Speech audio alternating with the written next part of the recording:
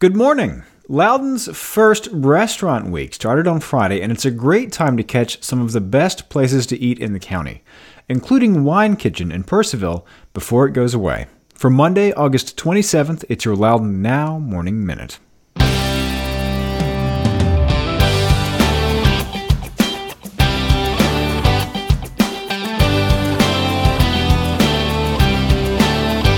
You and thousands of other people listen to the Morning Minute every day. It's trusted, it's personal, and you take it with you wherever you go. So if you've got a business, why not advertise on the Morning Minute and reach the thousands of people listening right alongside you wherever they are? Get in touch at loudounnow.com/advertise or email us at sales@loudounnow.com. That's loudounnow.com/advertise or sales@loudounnow.com.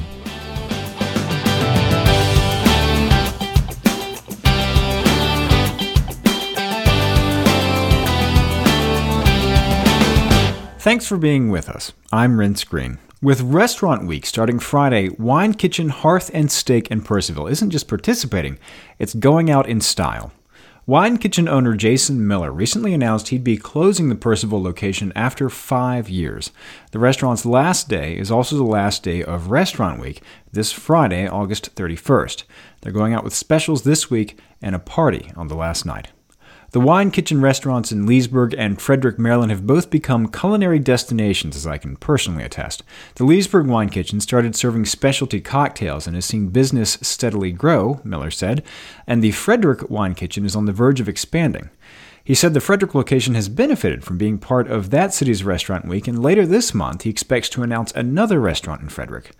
But Wine Kitchen has struggled to get traction in the Purcellville Gateway Shopping Center with not much foot traffic and a fire that closed the restaurant for months. Still, both Leesburg and Purcellville are going into Restaurant Week with specials.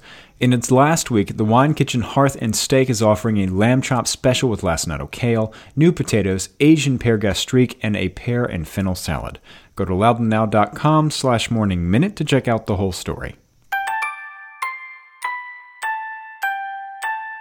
In other news, remember measles? Well, the Loudoun County Health Department has issued an alert about 2 places where people could have been exposed to a person with measles last week. Health officials are trying to identify people who may have been exposed.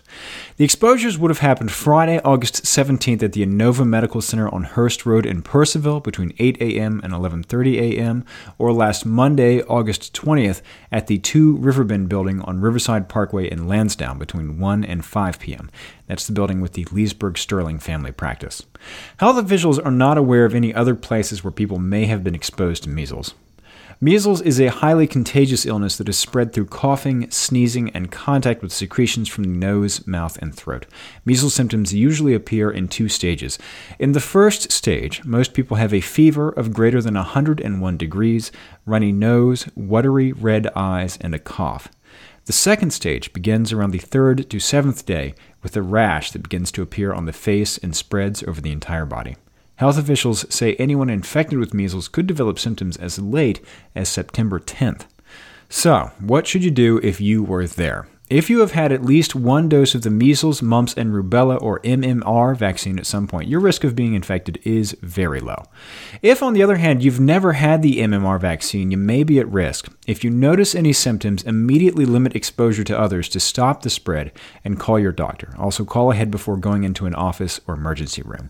And if you believe you've been exposed during those time frames and you've never had the vaccine, you should contact the health department and leave a message with contact information.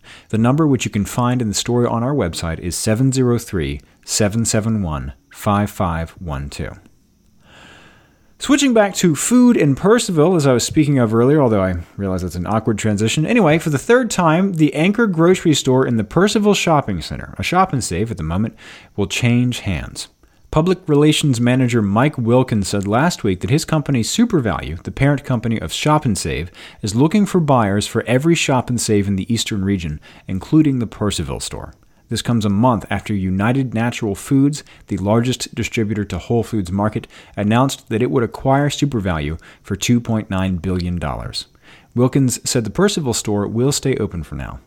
Leasing agent Mark Fontaine said that the store is not yet on the market. Aside from the United Natural Foods buyout, Fontaine said the store is most likely looking for new management because it recently ended a deal with Holtzman Oil Corp. That meant shoppers can no longer redeem fuel rewards on their Perks card. An assistant manager at the store said he's heard rumors that either Weis Markets, Giant Eagle, Trader Joe's, or Food Lion, which previously managed the location, might make the purchase, but he said they haven't been told what's going to happen. But either way, he said if the store is bought, he and his nearly 60 employees are hoping that a regular grocery store buys them out. He said if a smaller store like Aldi takes over, dozens of people could be fired.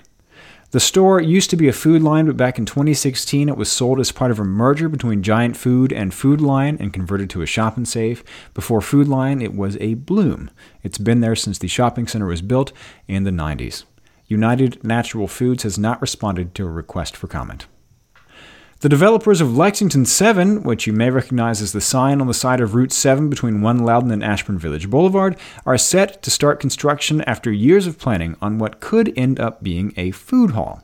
They're hoping to build a 66,000 square foot flex building with 10,000 square feet of space for a restaurant or a tasting room for a brewery.